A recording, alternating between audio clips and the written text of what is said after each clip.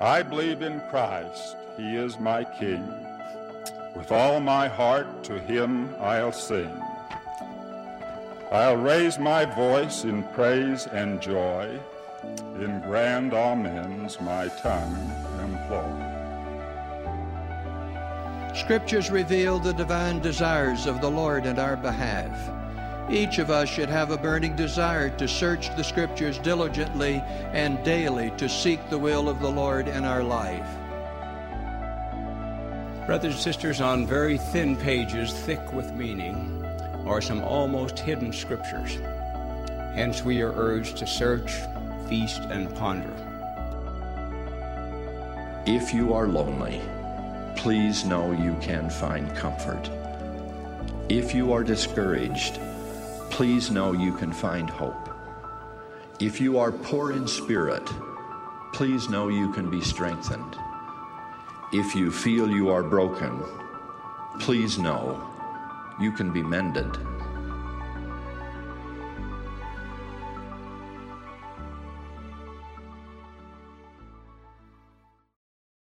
These chapters are really awesome because it's really setting the stage for Christ's appearance in the Americas and giving us an idea of where the people stand, like what the situation is that he's coming into. And I think that's relevant because in many ways it's similar to what our lives are like. I think there's a lot of parallels that I was looking at as we were looking at this. It's interesting because every time something amazing happens, it's like there's peace and understanding, and then over time somebody wants to take advantage of that peace, and so they start to become Gadianton robbers again. Really kind of interesting how it's not just a pride cycle, but it's also like there's always somebody who wants to take advantage of the good situation that everybody's in. They almost sabotage everyone, you know? I think about the Gadianton robbers, and I think because now we're going to run in, well, they're all over the place now in this part of the book. And I wonder how many times when they say they've driven them from the land, if that means that they've chased them away so far that they say, get away from our land, don't ever come back, or they've killed them, all of them, or it's a mixture of both, and a lot of them said, you know what, we're promised to obey the rules again, we're normal citizens, we'll obey the rules. And it's because I don't know, because it's kind of funny how quickly they come back, how quickly everything is good, and how quickly they go back, and that frequency tends to be increasing. And then if we look at the Gadianton robbers as a personality trait, like how quickly we turn away from the Lord, everything's good, and we forget the Lord, and we say, oh, okay, now I'm going to go do what I want. And then when everything's bad, all of a sudden, oh, we need the Lord again. How many times can you do that flip-flop before you don't have enough integrity to truly change or to truly be honest about your change, you know? Yeah. And then you're kind of ripe for destruction. You're kind of past the, you know, and I think with the Lord, like warning people, like we know he's not waiting with his hand on a button ready to like, all right, send a meteor down to the guy, you know, like ready, set, go, you know. I think that's not how he does things. I don't know. I just thought it was interesting, the frequency. And maybe, you know, we didn't really have Gadianton robbers at the beginning of the Book of Mormon. No. Maybe it's a sign of once these civilizations got big enough and complicated enough that the system allowed for this to happen. And the Gadianton robbers are, the first thing they attack is the rule of law, like the integrity of their governments. And then when the people lose that integrity in their government, they either will have a war and drag them out because it got too bad, or they'll join them. It's just kind of weird.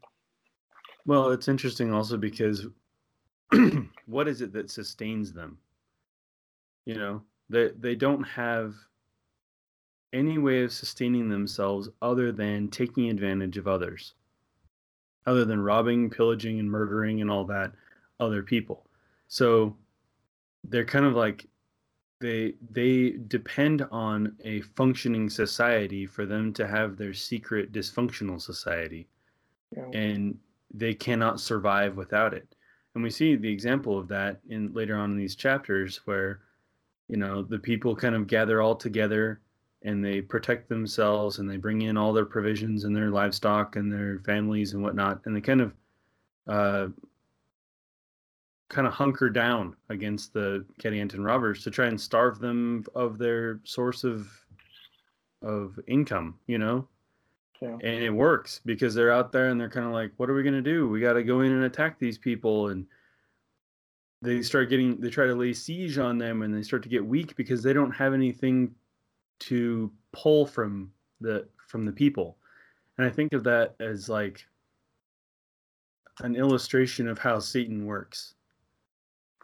Satan kind of relies on your need and desire to be good, and then takes a half turn to some of that stuff and says, well, this isn't the best, but this is fine too. You can do this too. And he like almost relies on you and your understanding to try to pick it. I don't know how to describe it really. I guess the better example is that he can be starved of his power if you go closer to the Lord, and if you pull those with you closer to the Lord and you say, we're not going to give him anything to thrive off of. Well, I think discernment, like the gift of discernment, or the Holy Ghost showing you things as they really are, I think it's more than we look at it as.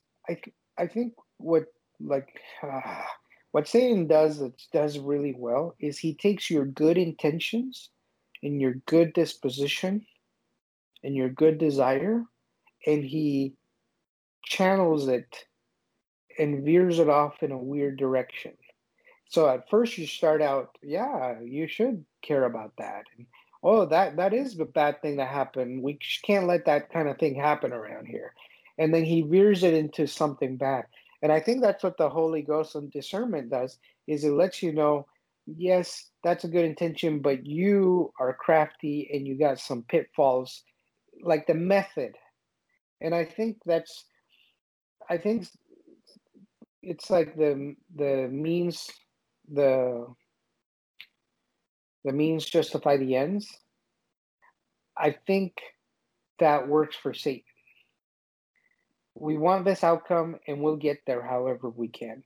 And the outcome may feel good, but the way of getting there is not the good way, And I think the Lord doesn't take those kind of shortcuts. And I think the Spirit and discernment can tell you, that is a good thing. It's like how like sexual attraction. It's such a powerful thing. It's not a bad thing, but not done correct. It's like bridle your passions and I'll fill you with love. It's not just about that. It's about anything. Anything uncontrolled can be left to take over your life. Yeah. Workaholics. If you look at the people in these chapters as a person, you boil all of them down into one person, and this is an experience that one person is going through.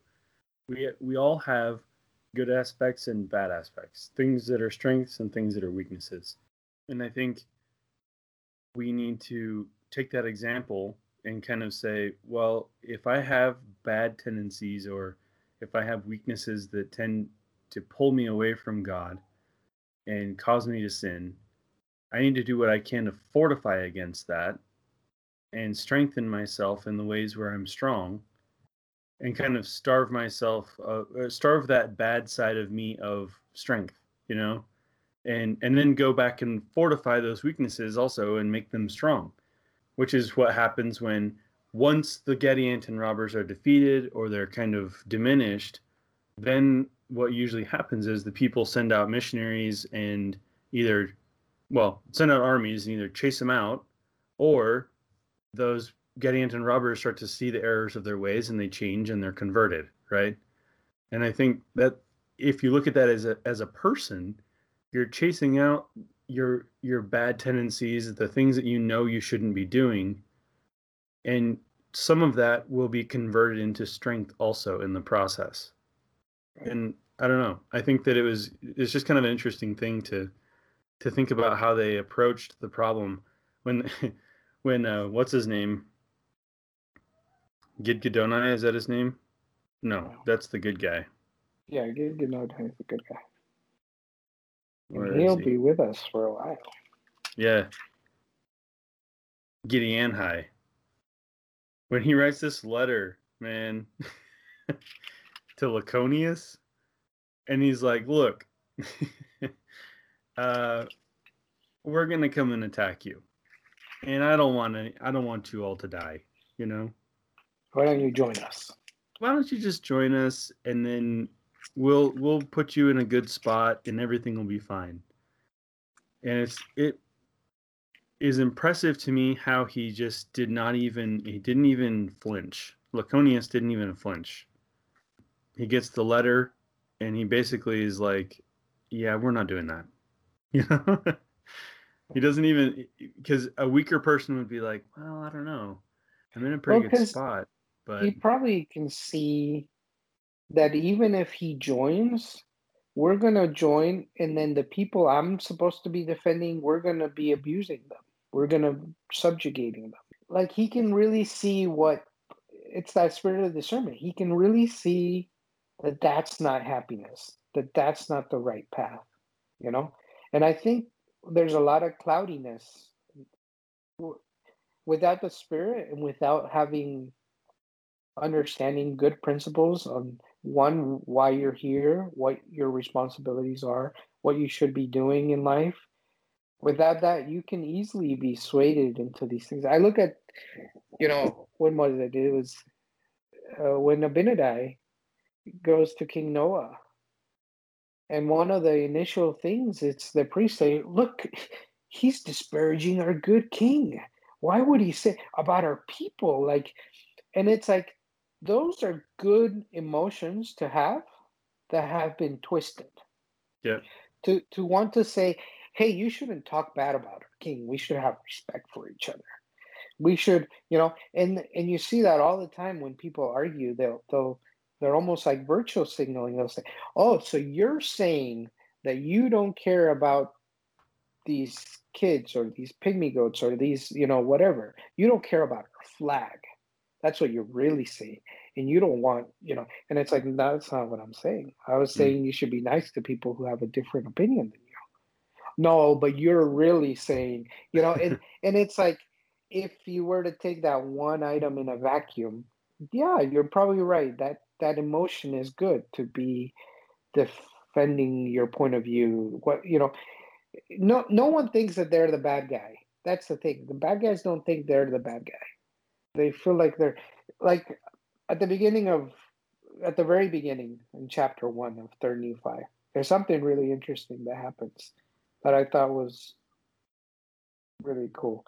In verse 4, and it said, and it came to pass in the commencement of the 90th and second year, behold, the prophecies and the prophets began to be fulfilled more fully, for there began to be great signs and great miracles brought among the people. But there were some who began to say that the time was past for the words to be fulfilled, which are spoken by Samuel the Lamanite. And they began to rejoice over their brethren, saying, behold, the time is past, and the words of Samuel are not fulfilled. Therefore, your joy and your faith concerning this thing was in vain. And it came to pass that they did make a great uproar throughout the land, and the people who believed began to be very sorrowful, lest by any means those things which had been spoken had not come to pass. So it's like, I don't know. I felt like it tells us there were great things that were happening, but there were a group of people who weren't happy that other people had faith or other people were happy. You had to go point out to them, hey, whatever you believe in is wrong. And look, it's not happening. And you guys, all of this is in vain, you know? And and that's a very, I don't know, that's a very human thing to do that gets examples of that are all over the place, especially in our day.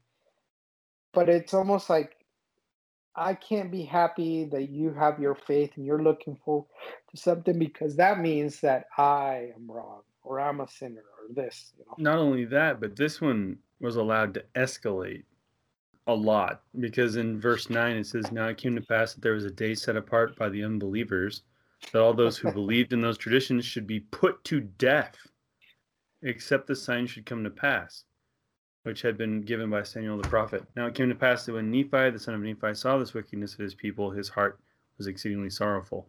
I mean, you got to the point where not only, I mean, there's some serious momentum happening here when it's like, not only are we just going to point out that none of this has happened and you guys are fools, but in fact, we're going to kill you unless it happens. I mean, that's like, whoa, what? And it's interesting because I wonder how that played out exactly. Like, were they ready to kill them at that moment? You know, there's not really a clear moment that it's going to happen. I always ask myself in these examples, especially in the Book of Mormon, is how do I make sure that I'm not the bad guy? Yeah. The story. Because it's really easy to look at the other people and say, oh, but they're definitely the bad guy. We're not them because we're the members of the church. So we compare or we assign or connect ourselves to all the good people in all these stories. But I'm curious, like, how do we make sure we're not the bad guy? How do we make sure that we're not the ones imposing our point of view on someone? And if they don't believe what we believe, then necessarily we're probably not going to kill them or assign a day to kill them. Right. But we may block them. We may dismiss them. We may belittle them. We may say, oh, they don't matter. And I think what I see that's a very difficult trait to have, but that Moroni, all these great men, all these great prophets have, is they have the correct balance of loving their neighbor and having tolerance, but also not letting it affect them and bring them down and declaring truth without giving people ultimatums, you know, because that's what we tend to do is this or that, or, you know. Well, you see the difference between how the Lord works with people who think differently and how Satan works with people who think differently. Because remember, back when they established the church as the government, they established there's freedom of religion. You can believe this or not. We're just asking for peace, you know? But you can't persecute somebody. You know, can't persecute they had people. some rules. But you're free to believe whatever you'd like. And then when Satan tries to control things, he's basically saying, because you think this, we're going to kill you. Yeah. And the equivalent today, like you said, we're not going to go out and probably murder someone for thinking, just for thinking differently than us. But we might, like you said, disregard them or dismiss them or belittle them for their way of thinking. And that's not how the Lord would have it. The Lord is saying everyone is entitled to think how they will. There is one solid truth, right? But you are entitled to your agency to choose. And you need to come to a realization of that truth on your own. There will be prophets, there will be scriptures, there will be people along the way doing ministering to help guide you there, but ultimately it's your decision. And if you choose to think differently, that is just as deserving of your respect because of your use of your agency as anything else. It doesn't mean you have to accept it or promote a wrong belief or something, but you definitely can't just remove someone from the equation just because they think differently or they think they have a different belief than yours. Just imagine if the Lord did that. He wouldn't be a savior, you know? Yeah. He laid down his life for all of God's children. If he were to begin to say, well, not for these ones, oh, not for my favorite ones, yes, but you know, and it's like if his love was so good that he's willing to suffer, he's willing to turn the other cheek, he's willing to forgive in his last breath, forgive those people who did this terrible thing to him. Father, forgive them, for they don't know what they do. Maybe that is a sign of where he's at. Not so much forgiveness is important. We should forgive him, but it's like he truly meant it. Where it's like, Father, they don't know what they're doing, and it's like that's why I'm here. It's so they'll know what they're doing. You know what, and if we're not willing to nurture those characteristics, then how can we claim to want to become like him or to follow his teaching? He's our master. We're going to follow. So, which means that we're probably going to be put in situations where we have to forgive people that really don't know what they're doing. And we have to genuinely feel that. Where the world would say, any offense, you're justified. And a lot of arguments online or a lot of things that are hurtful to others, we tend to make almost like a legal defense of why we're justified in hating this person or canceling this group or asking for everyone else to pick up a stone and throw it with us at this person or these people, you know, because we want to show how justified. And it's like, I love Western movies because there's like this unfiltered, raw, violent justice. That it's like, it's the right thing. And it's like, but a good Western always has a great tragedy that justifies the hero in going out and just decimating some bad guys, you know, because in our mind, that's easy to accept. Yeah. Something terrible happened. He's justified in just going out and laying waste and shooting up a whole town, right? Of bad guys, right? Yeah. Which, I don't know, we kind of romanticize that a little bit. I think it's important to note that at the same time that the Savior would forgive them, he also wouldn't say, forgive them for they know not what they do. Also, I actually think that they're right and that we should be killing me. You know, he didn't start promoting them either. Yeah. And there are countless times in the scriptures where it's been like, look, I don't tolerate not even a little sin. You know, there is one truth, and it is Christ, and it is his gospel. And so he kind of says, look, through various prophets, saying, I'm not going to promote this way of thinking. This is not right. But I'm also not going to dismiss them from existence. Right? Because that is not Christ-like. And that is not, I don't have to carry their banner, but I also don't have to need to make sure that they don't have a voice. Right. You know what I mean? It's part of that agency. We fought a war to protect our agency. And to say, this is right, that is wrong, and you can't choose wrong, it completely nullifies our agency. Well, I think of that scripture, does man light a candle and hide it under a bushel? No, he puts it on a hill, so it provides light to all those around him. Yeah, I'm butchering the scriptures, but you know what I mean. Like, don't hide your candle under a bushel. Yeah.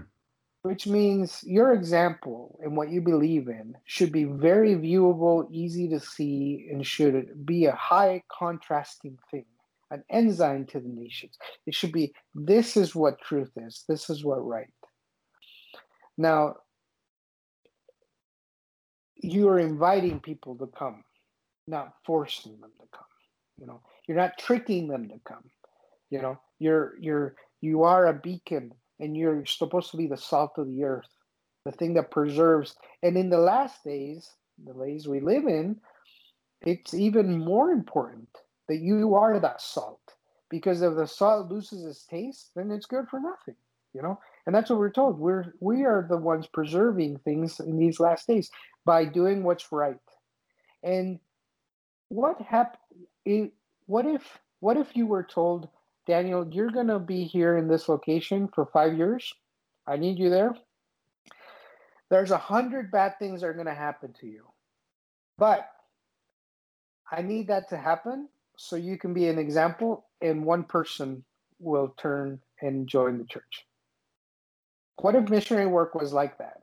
I want you to, every time this bad thing happens to you, you continue to be optimistic, you continue to live your religion, you forgive people, and I promise you on the 100th one, you're going to change one person's life. You'll be like, I don't know, that could be worth it. But we live as if one bad thing happens to you, you better turn around and slap that person in the face and defend yourself. Like, that's the thing, is if you're an ensign, an ensign doesn't bend down and get in the mud with people. An ensign is there, and you make sure you stay spotless and clean. And those that are looking for truth will find it. And sometimes people that look for truth, they may not do it the first time. They may not do it the second time. How many times? It's funny. It's like the anti-Nephi Lehi's. They buried their weapons of war. They knelt there and they were getting slaughtered. And something happened where these people said, "No, we can't do this. This is so wrong."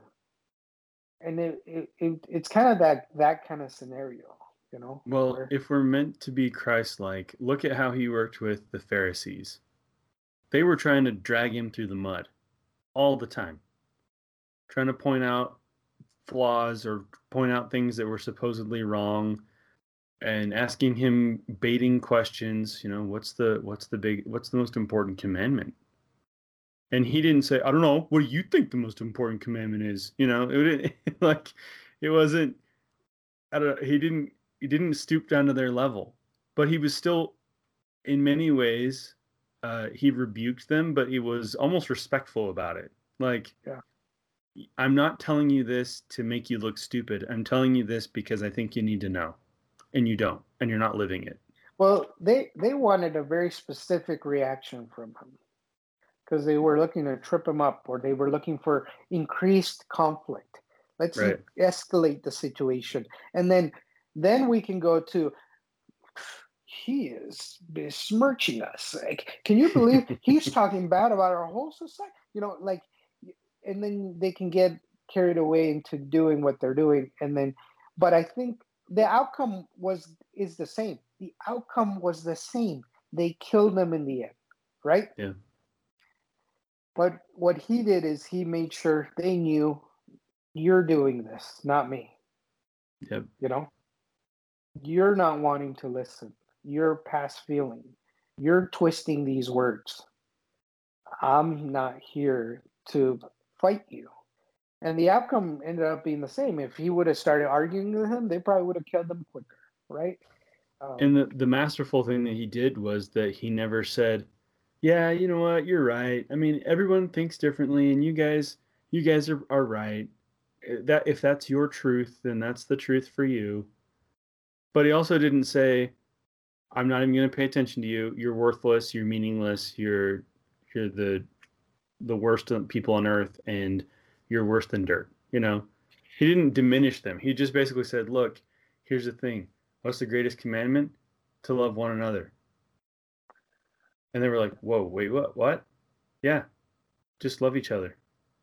And it took him by surprise because he was saying something meaningful that they did not expect necessarily, and at the same time was telling them that's something you're not doing, you know? Well, he taught them principles of why the laws were the laws. It's like if you came arguing to me and say, "Oh, Feely, what's the most important thing? To stop at a stop sign or stop at a stoplight?" If you're going to disregard one over the other, and you can come back and say, "I think the most important thing is that we all get to where we're going safely." Right. And then you're like, "Hmm, yeah, but I want to fight over this semantics. I want to get into this." And it's funny because you have people like that are just, they want to be argumentative, they want to be combative because they've already come, they're trying, they've already chose the result they want. They just now are working on the theory and the experiment that fits that result. They're working like the scientific method backwards. We've chosen the result. Now let's get the data, get the arguments, and get the experiences that back up our result, and then that makes us right. You know what I mean? Yeah. Anyway, so another interesting thing. Now we can go back to this. In 3 Nephi chapter 1, you mentioned in verse 9 how they're given this kind of hard deadline that they're going to be killed. Yeah. And then in 10, Nephi sees this and he gets very sad. And then he begins to pray and plead with the Lord in verse 12. He says, he cried mightily unto the Lord all day. All day. And the voice of the Lord came to him, saying in verse 13, lift up your head and be of good cheer, for behold, the time is at hand. And on this night shall the sign be given. And on the morrow come I into the world, to show unto the world that I will fulfill all which I have caused to be spoken by the mouth of my holy prophets. Behold, I come unto my own to fulfill all things which I have made known unto the children of man from the foundation of the world. And I do this, and to do the will both of the Father and of the Son, and of the Father because of me, and of the Son because of my flesh. Behold, the time is at hand, and this night shall the sign be given. And I think that's wonderful. And the sign is that there will be a day and a night and a day, and there will be no night. So it will be light all throughout. So it'd be like you're living in Alaska all of a sudden, wherever you're. Right? But I really like how Nephi is not spared his feelings of sorrow. He's and he's a righteous person, and he's doing in what the Lord tells him to do, and he can still feel sad. He can still have maybe a little bit of fear, and maybe he's not fearful that it won't happen, but he's fearful for the people.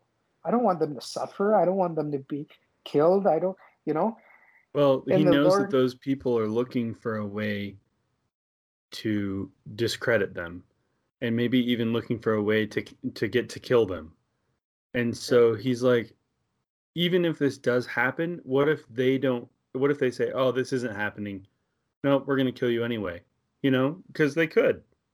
So I think he's, like you said, I don't think he's doubting that it's going to happen, but I think he's like, I don't know what's in these people's minds. I don't know why they've escalated this to this point, but please just protect us and help us know that we're going to be okay.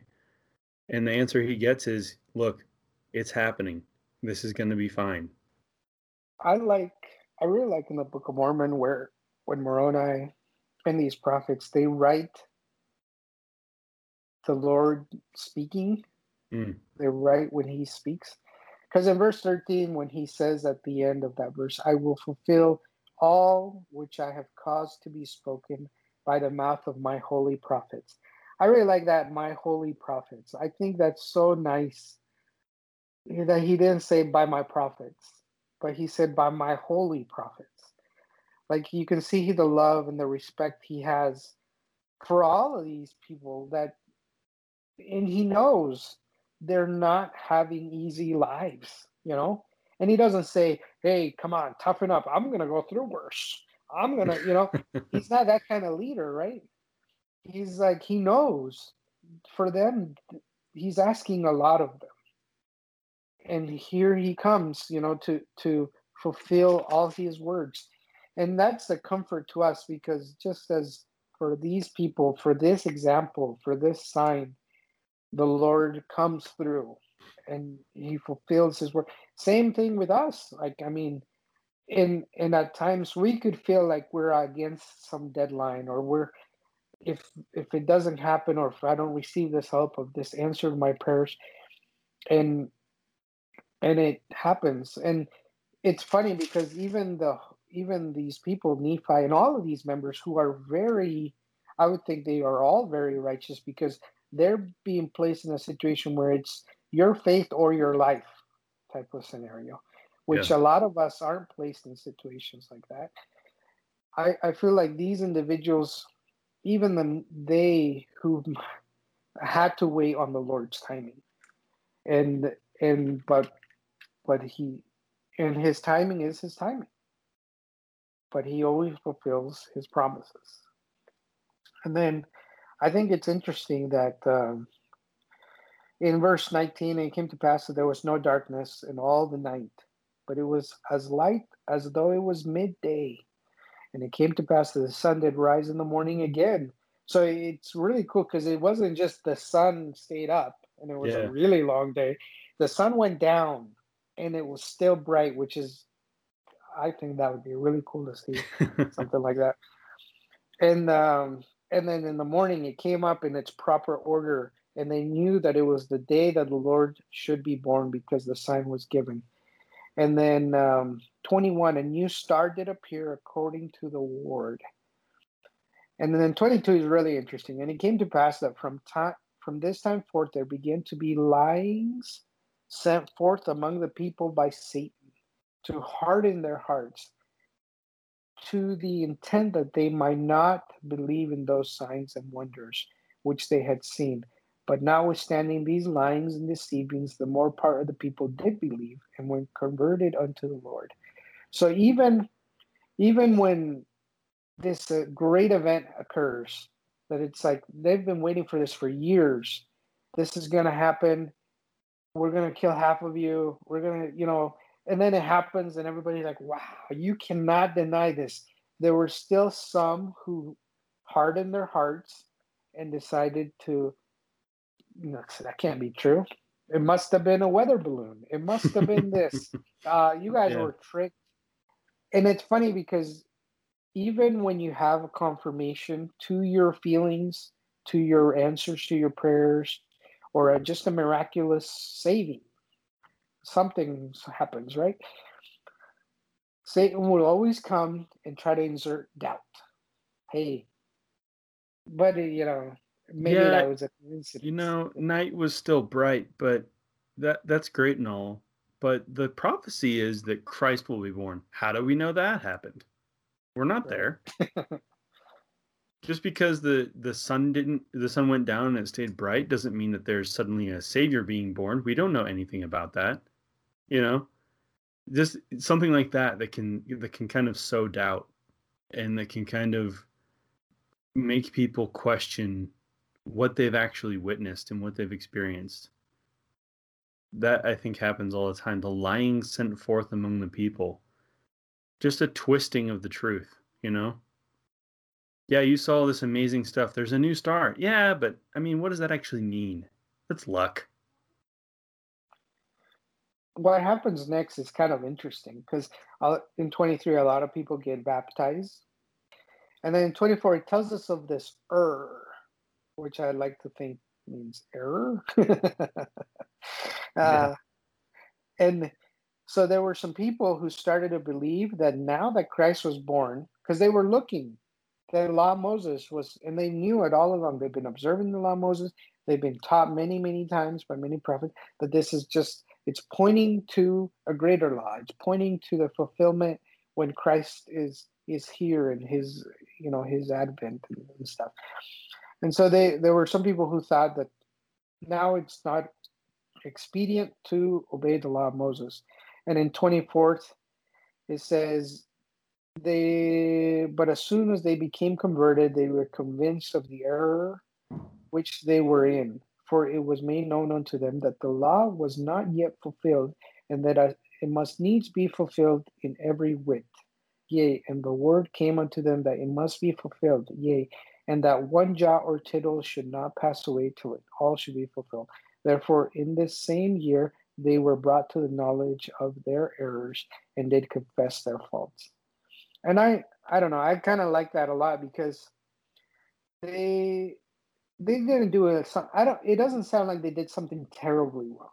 They were trying to follow that prophecy got fulfilled. Well, we've been waiting for this other one for generations about the law of Moses being fulfilled, and so maybe they got a little bit ahead of themselves. They were. It doesn't seem like it was malicious, but it was corrected. Another reason why it's important to have prophets, why it's important to follow the leaders, because they'll be the guideposts and they'll be the watchmen who say, now it's the time for this, guys. Now it's the time.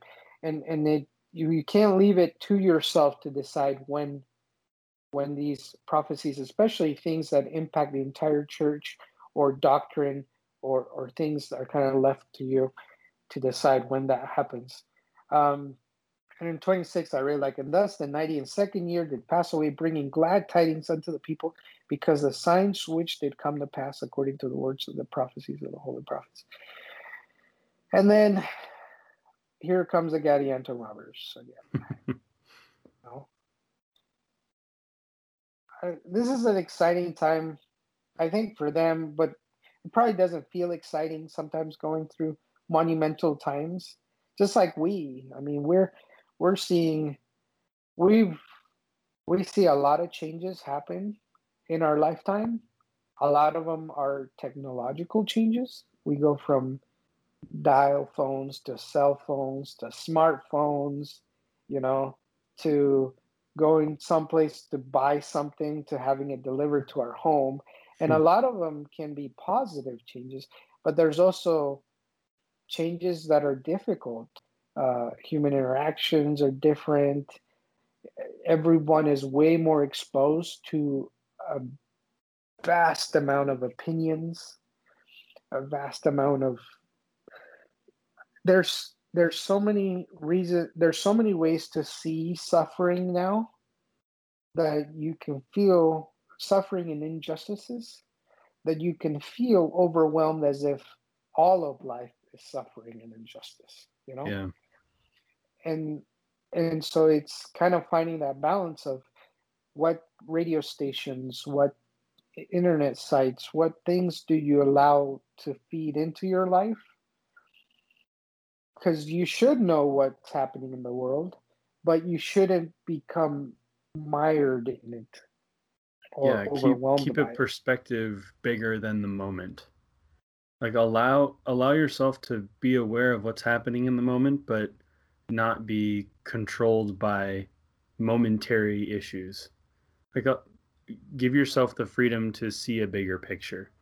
And I think that is kind of what leads these people to start wanting to take advantage of the peace and becoming Gadianton robbers, is that they're not really seeing the bigger picture. They're seeing, in this moment is my chance, right? Everything starts to be peaceful. There's prosperity. And then some people start to want to take advantage of that prosperity because they're like, I don't know where this is all going. I don't know what this holds, but if I can get a little bit more slice of the pie and do it this way, then I'm going to do it. And, they start these secret societies again of going and living in the mountains and pillaging people. And it seems ridiculous. It seems like, why are people doing that? But I think just like Laman and Lemuel, we tend to have tendencies like that too, where everything is going well and we'll self-sabotage because we're like, well, but okay, so I'm doing well financially. Well, I'm going to start getting into some debt because I have money to spend, and then it's like you're not preparing for an emergency, or you're not preparing for the future, or you're not saving for when you're no longer working. And so when that comes around, all of a sudden, you're in a difficult spot because you haven't been prudent. Something like that. I think I have a question about verse 29. I know we're still have 6 chapters left to do. I'll try to hurry up. Sorry, but in verse 29, well, in 28 we hear that there were a lot of dissenters from the Nephites who did flee to join the Gadianton robbers. And in 29 it says, and there was also a cause of much sorrow among the Lamanites, for behold, there were many children who did grow up and began to wax strong in years, that they became for themselves and were led away by some who were Zoramites by their lyings and their flattering words to join those Gadianton robbers. And thus were the Lamanites afflicted also. So he's trying to say in both sides, the Nephites and the Lamanites were both getting recruited to join the Gadianton robbers. But I thought it was where it says about there were many children who did grow up and began to wax strong in years. So what does that mean? Does that mean that they grew up and got old and they became for themselves? Meaning, did they have like a big independent streak in them? Like they just, hey, I want to think for myself. I don't want to do what my parents want. And then that opens the door for the Zoramites to lie and to try to hey, if you think for yourselves, why don't you get a real job? You go to the store, and work like a loser for $7 an hour? Or you can come with us and you can carry this backpack and give it to this guy, and I'll give you $200 in a day. Right? I like to think of it this way. I think it's a different experience for a 30-year-old. I'm waiting for a drug cartel. All of a sudden, a kid getting recruited by a drug cartel. I think it's a different experience for a 30-year-old to go through the signs and symbols of the birth of Christ, and for a 5-year-old. A 30-year-old, that's going to be a life-changing experience, something that may solidify their testimony for the rest of their lives. It has that potential. For a 5-year-old, they're gonna remember that something crazy happened and that their parents were really happy, and yeah, we talk about it a lot, but I don't really remember it that well, And then as they're getting older and they become for themselves, they become independent adults and young people, I think that's when bad influences start to come in with their flattering words and their lyings. And maybe they didn't have that strong of a testimony to begin with, or maybe it was strong, but somebody comes in and says, like you were saying, yeah, I guess you could do it that way, but you should come hang out with us and do this. And then at the end of verse 30, why did all this happen? Because of the wickedness of the rising generation. That these kids became a little bit susceptible to some of these lyings and flattering words, and they gave into it. Not all of them, but it seems like enough to be able to mention it. But enough of these young people, as they became independent, started to, I don't know if it's just out of rebellion or out of trying to find their role in the world or what, but started to look elsewhere for happiness and for prosperity than where their parents were. I was wondering in that scripture verse, if this is, now we're seeing the inverse of parents affecting their kids negatively, and now you're seeing the rising generation affecting society negatively, to the point where I wonder if some of them didn't drive more of the rising. I don't know. I'm just speculating. Well, the very first verse of chapter 2, and it came to pass that thus passed away the 95th year also, and the people began to forget those signs and wonders which they had heard, and began to be less and less astonished at a sign or a wonder from heaven, insomuch that they began to be hard in their hearts and blind in their minds, and began to disbelieve all which they had heard and seen, imagining up some vain thing in their hearts that it was wrought by men and by the power of the devil, to lead away and deceive the hearts of the people. And thus did Satan get possession of the hearts of the people again, insomuch that he did blind their eyes and lead them away to believe that the doctrine of Christ was a foolish and vain thing.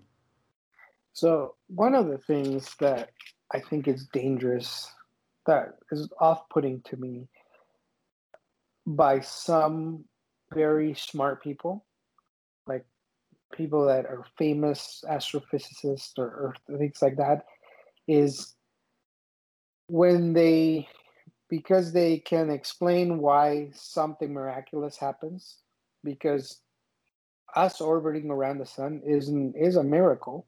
Like, we don't really, I mean, we understand why it happens, like how it happens, but it doesn't give us the answer of the meaning of why does this truly, why are we here?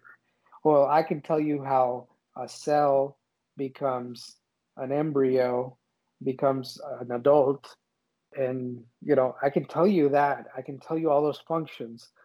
And I think sometimes and I love all this stuff. I think all the knowledge is great. I think God uses knowledge, and he knows really why things, how they work and how they happen.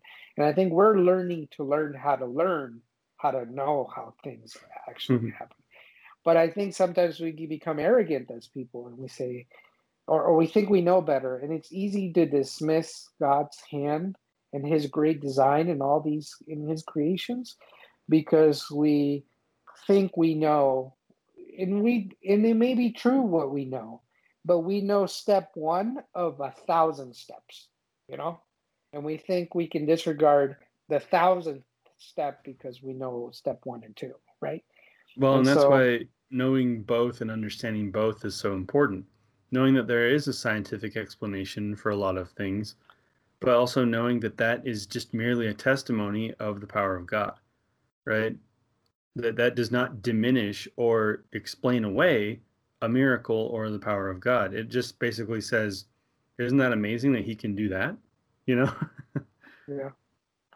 Yeah.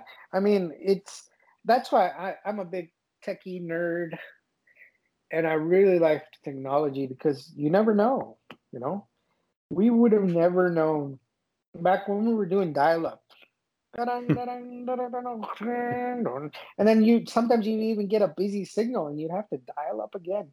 And it was a 56K modem, and you'd click on something, and then in 30 seconds the website would load. You're like, that's right, I got fast internet. Now, if something takes 30 seconds, we're like, what is going on here? You've already gone to check the router and unplugged and replugged, and we don't see how amazing these things are. Anyway, in chapter 2, there's 2 verses I really like, in verse 11 and 12. And 11, it tells us that the commencement of the 13th year, there began wars, and the Gadianton robbers had become so numerous, and did slay so many people, and they lay waste to so many cities, and did spread so much death and carnage throughout the land. It became expedient that all people, both Nephites and Lamanites, should take up arms against them. And in 12, therefore all the Lamanites who had become converted unto the Lord did unite with their brethren the Nephites, and were compelled for their safety of their lives and their women and their children to take up arms against those Gadianton robbers. And also to maintain their rights and their privilege, their church and their worship and their freedom and their liberty. So when I read that, the thought that came to me is like, that's right now. That's what we're living. We're living that right now.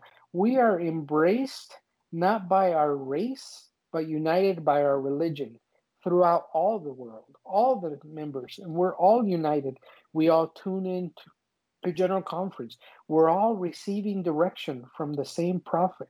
We can all talk to each other. We share messages. We read the Ensign and the Liahona, and we hear stories of saints doing wonderful things in in Bosnia, in Russia, in Japan, in Mexico, in Utah, and it's like, and we're united. And that's what I thought. It's like, we're at this point, we're technology allows us the freedom to stay geographically where we live, but in all intents and purposes, we are united together, in strengthening each other, in what he said here, for the safety of their lives, the women and the children take up arms against the enemy. To maintain their rights, their privileges of their church, and their worship. How many articles have we seen of the brethren going and meeting with foreign countries about religious freedom? It's not just the topic here in the Americas, and then how many letters every year do we get from the general authorities telling us to get involved in our local governments, to get involved in voting, to whatever means or government we have, to look for ways of influencing it, so we can promote gospel principles and gospel truths, and I don't know, that just really kind of hit me. I never looked at it that way, that we're very united and we're worldwide. We're not the Nephites, we're not the Uthites, the Japanites, the Mexicanites, we are the members of the Church of Jesus Christ, the Latter-day Saints, all around the world, united to promote and protect these privileges for all of us. Yeah, and even during this pandemic, like our ability to worship in our normal way has been curtailed a little bit, and well, more than a little bit. But we've found ways to still be able to worship, to be able to connect with one another.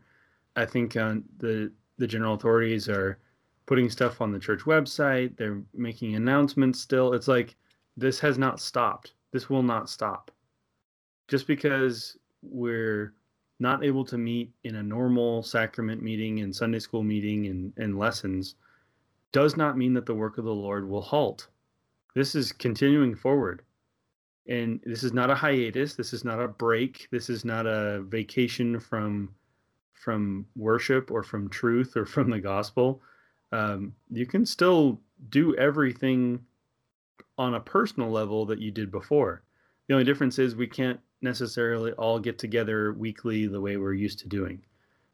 And I think it's pushing us to find different ways to connect with one another, whether it's over the phone, over video conferencing, over a newsletter, over whatever it may be. They were finding different ways to reach out to one another that maybe we didn't do before.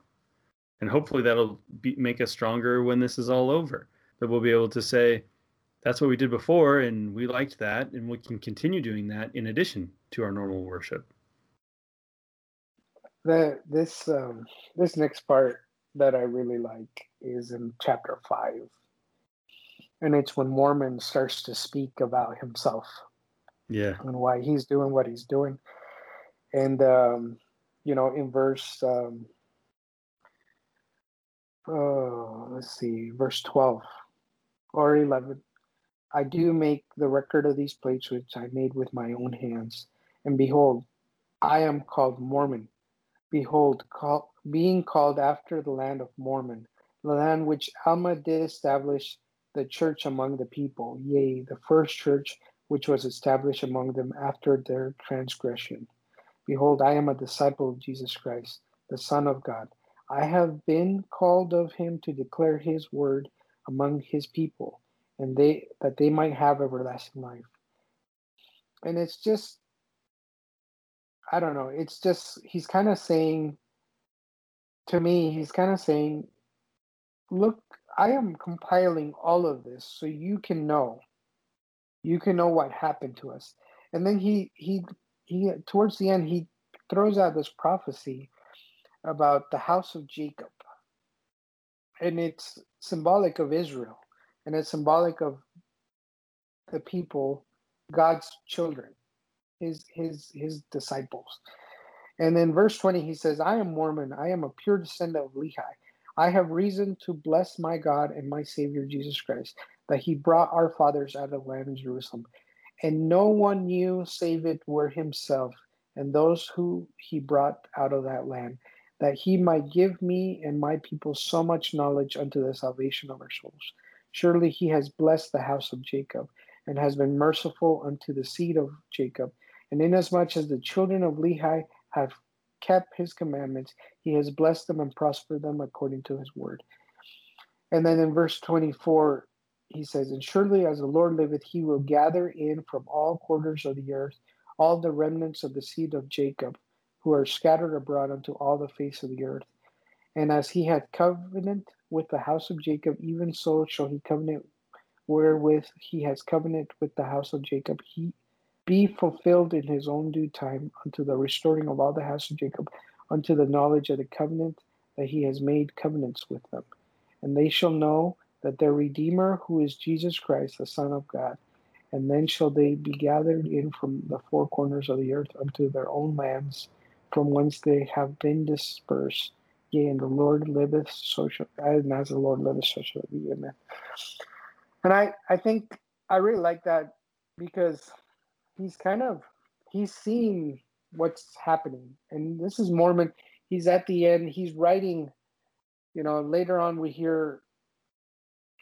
get to see him basically continuously leading his people, and then his son Moroni is the last remnant that buries these plates and these records. But he's kind of telling us, just as they were led from Jerusalem, they were led out and they were preserved by the hand of the Lord. And this whole story is of how when they were being obedient, they were blessed. And when they weren't, they were not blessed. And the Lord has let us know that he's going to be merciful, and he's going to gather all his children from all quarters of the earth. And they're going to all come to the knowledge of Jesus Christ. And I don't know, I almost feel like it wasn't hard for him to record what happened here with these Gadianton robbers. And before, he's also interjected himself, back in Helaman, to tell us I will show you how these Gadianton robbers were the downfall of this civilization. He says, and I'm not talking about the book of Helaman. I'm talking about the entire book of Mormon, the entire story of my people. It's not easy to view, especially this year, as we've read the book and seen so many times the Lord saving his people, leading his people, forgiving his people, rescuing them, strengthening them, giving them signs, that this book is, if it were a movie, it would end in a tragedy. The good guy would appear not to win. But the book points to that they knew that all along. They knew that ultimately the people were going to dwindle in unbelief, but that their words could be written and could be preserved, because their descendants and the house of Jacob and the Gentiles would value these words at one point. That that it would speak as if, a voice from the dust, and I really like that. I think it makes the Book of Mormon so unique to me, and it's something that, for me, it makes me appreciate it, and it makes me understand that there's no way a 14-year-old boy dreamed this up in his mind.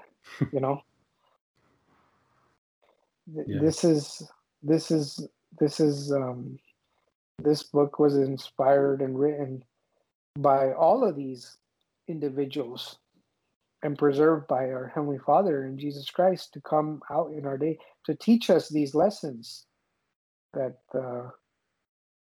as simple as if you trust in the Lord, he will always come through, and if you keep the commandments, you will prosper and avoid these pitfalls, these easy ways. And that's, like you were saying before, the Gadianton robbers, they're like leeches. They require a host or someone else to do the work while they suck the life out of that. And what's interesting is that all of that is applicable directly to our time and has been applicable to every time since then. So it's not something that, it's an old story that maybe we can glean some information from. No, a lot of this is speaking directly to us. When in the last two chapters, 6 and 7, there's a rise of the Gadianton robbers. They want to destroy the government. They actually succeed in doing that, and they are forced to divide into tribes in chapter 7. They did separate one from another into tribes, every man according to his family and his kindred and friends, and thus they did destroy the government of the land. And every tribe did appoint a chief or leader over them, and thus they became tribes and leaders of tribes. And then verse 4, and now behold, there was no man among them, save he had much family and many kindreds and friends. Therefore their tribes became exceedingly great. Once again, obviously we're not being divided into tribes in the same way, but when we isolate ourselves into smaller groups, we tend to enter into that echo chamber of whatever I say and those around me believe also what I say and think the same way as me. There's no progress. And while they did this to kind of survive and withstand the changes of this evil secret society of Gadianton robbers, there are many ways in which we do this willingly, where we willingly separate ourselves into tribes of this is what I believe and that's different from them, and so they're not one of us. It doesn't matter the cause of it as much as the fact that it's happening.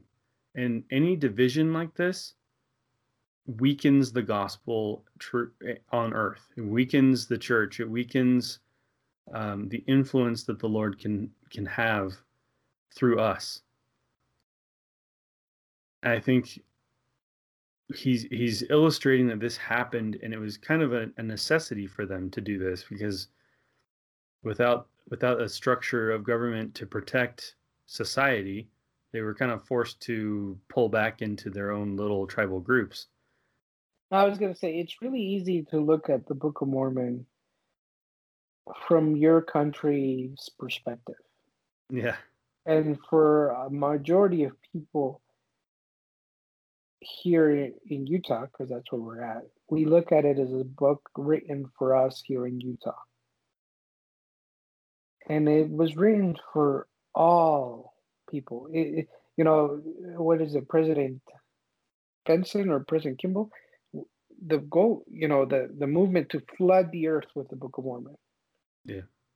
Because these problems with communities and governments and being overthrown, being overrun, being corrupt is not something unique to you. It's a worldwide thing. Yeah.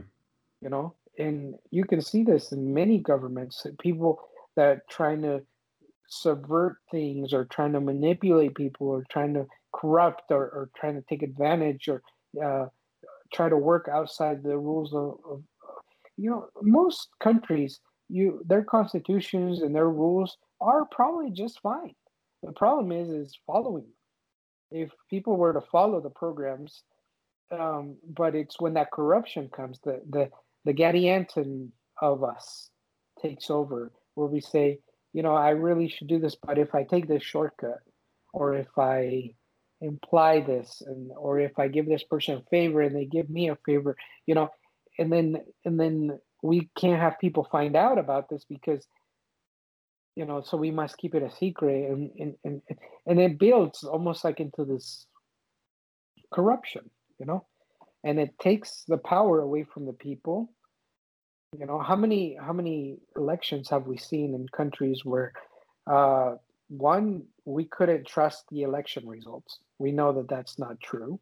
They're kind of like these fake elections just for the sake of publicity. Or the opposition leader wins, but they don't get to be in power. Yeah. Or someone disappears or someone dies, or It's this whole Gadianton Robert thing. It's interesting, though, because in verse 15 of chapter 7, and it came to pass that Nephi, having been visited by angels and also the voice of the Lord, therefore having seen angels and being eyewitness, and having had power given unto him that he might know concerning the ministry of Christ. So he's aware through revelation what Christ is doing in Jerusalem, which I think is pretty awesome. And also being eyewitness to their quick return from righteousness to their wickedness and abominations, therefore being grieved for the hardness of their hearts and the blindness of their minds, went forth among them in that same year and began to testify boldly repentance and the remission of sins through the faith on the Lord Jesus Christ. And he did minister many things unto them, and all of them cannot be written, and a part of them would not suffice. Therefore they are not written in this book. And Nephi did minister with power and great authority. It doesn't matter how bad things get. It doesn't matter how much contention, how much dissension, how much falling apart government may be, the work of the Lord does not stop. That is the lesson right there. That, people have seen all these signs. Some of them believed it. Some of them were kind of questioning it. People came in with lyings and flattering words and even started to dissuade some of those who did believe it. Things got really crazy. Gadianton robbers laying siege on an entire people, convincing some of them to join them. Eventually the government's destroyed. They're forced to live in family tribal bands to be able to sustain themselves. It seems pretty dystopian at this point. But what is the one constant? The connection of God to his prophet, and the prophet saying, look, this is what's happening. This is truth. Listen, follow this, do this. And it doesn't stop. It doesn't matter how bad things got. Even if we fast forward all the way to the end of the Book of Mormon, right? When the wars are so bad and the Nephites are getting so destroyed that there really isn't a chance for any church to take hold. They're still writing because they know what I write here is going to withstand anything and will make it to someone's ears, right? I think it's interesting that Nephi, after that, you see in verse 17, 18, 19, 20, 21, 22, that he is out there working really hard to give people an opportunity, to join, and he's out there in 18 and 17, at the end of 17, Nephi did minister with power and with great authority. It came to pass that people were angry with him, even he had great power for it were not possible that they could disbelieve his words. For so great was his faith in the Lord Jesus Christ that angels did minister unto him daily. And it came and in the name of Jesus did he cast out devils, unclean spirits, even his brother he did raise from the dead. So even people who are like, well, Christ is over there and he's doing all these miracles, why doesn't he come? They're having Nephi here just doing almost the same things, And in 20, and people saw it and they did witness it and were angry with him because of his power, and they did also do many more miracles in the sight of the people in the name of Jesus. And it came to pass that 30 and first year did pass away, and there were a few that were converted, but as many as were converted truly signified to the people that they had been visited by the power of the Spirit of God, which was in Jesus Christ, whom they believed. And as many as devils were cast out and were healed from sickness and infirmities. It's just, I don't know. I often feel like we think like Christ's ministry, those people had a unique, they had him. Yeah. But I also think Nephi was here just showing the power of God and of Christ, and in his name working great miracles. Raising someone from the dead, casting out devils, and I wonder how he died, because we know, I don't know. Well, it this says is the other he Nephi. had been stoned and suffered death by the people. That's a bad way to go. But yeah, I mean, it shows that not only does the work of the Lord not stop, but wouldn't you rather be on the side that angels are ministering to you daily than on the side that's kind of wishy-washy, or the side that gives in to outside pressure? Wouldn't you rather be on the side that has faith enough to work miracles, even in the most challenging of times? And I think that he's hastening the work. He knows how imminent the visitation of, well, he knows that Christ is on the earth. And I'm sure that he knows everything that's happening over there by revelation. And so he's trying to say, all right, now is the time. We need to hasten the work. Things are getting really crazy around here.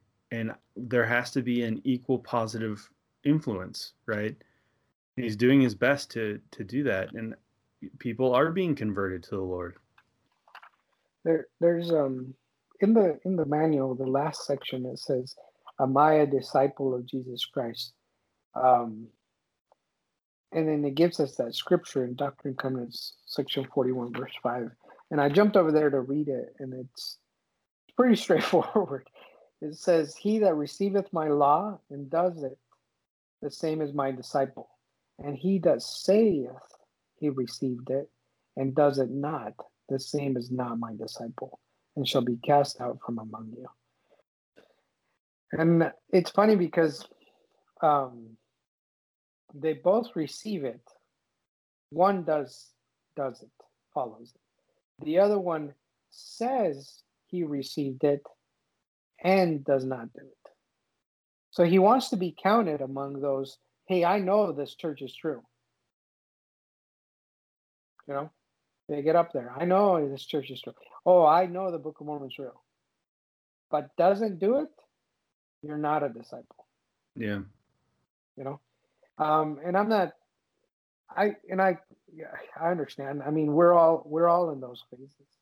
We're all in times when we're not obedient and we need to repent, and we know something and we just don't act according to our knowledge, or we believe in something and we choose not to. It's easier, or we put it off, or we procrastinate, or we think in some future time I'll get my act together, right? We've all done it. I do it all the time, you know. But it's the fact that if we're, and that's the thing, that's what really what combats these Gadianton robbers. These they're almost like corrosive society behaviors. What combats is doing the good behaviors, you know, and it begins with you. It begins with us. And I think about the Lord, and I think about, we hear this all the time, that in Gethsemane, he took our name one by one. He was an individual, like, and I've heard Elder Holland refer to it as a temple, the temple of Gethsemane, where he took our names individually through that temple. And I think it's important that we try to be as the disciples of Christ. We try to treat others as individuals, not as groups of people, not as not blanket statements. We think we understand a group of people, therefore we understand all those people. I think it's important that we learn to have individual connections, to talk to people one by one, because they deserve it. And that's how our Heavenly Father, that's how He treats us. He wants us to pray to Him. And our covenants we make are one by one. And only at the end are we ready to make a covenant, two of us, to the Savior. No. There's a lot of preparatory covenants that are individual until we get to the sealing power, where we need to be together as a family, right? And I think there's something for us, there's a lot of opportunity for us to think about that. Why is it important that I think of myself and develop an individual relationship with the Savior before I go out and try to change the world? Well, yeah. I mean, Nephi went and did all of that stuff, but he didn't just wake up one day and say, I'm kind of sick of everybody being so bad. I'm going to go heal some people and cast out some evil spirits. He had been visited by angels and also by the voice of the Lord. Therefore, having seen angels and being eyewitness and having had the power given unto him that he might know concerning the ministry of Christ, and also being eyewitness to their quick return from righteousness to their wickedness and abominations, then he went out and did it. Like, there was a lot of preparation there, and there was a lot of confirmation of his calling to do that before he just went out and started trying to convert the masses. He was like, all right, I have to be in a good place. I have to know what I'm talking about and have a strong enough testimony that come what may, I'm going to be able to take it on and convert people in the name of the Lord Jesus Christ. I don't know. I think we live in this time where Savior has come. We're just waiting for him to come back. It'd be weird living in a time where he hasn't come. Like they told me, it hasn't happened yet. But then you're being taught that it's so infinite that you can repent now. Like it still works for you now. You know what I mean? Yeah. It's easy to think after because it's already happened. He's paid for your sins, as opposed to he's going to pay for your sins. It's a different kind of faith.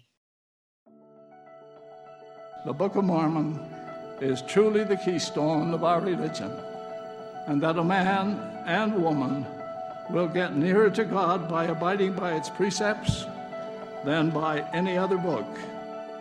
And if you then go and do what he would have you do, your power to trust him will grow. And in time, you will be overwhelmed with gratitude to find that he has come to trust you. There is no end to the good we can do, to the influence we can have with others. Let us not dwell on the critical or the negative.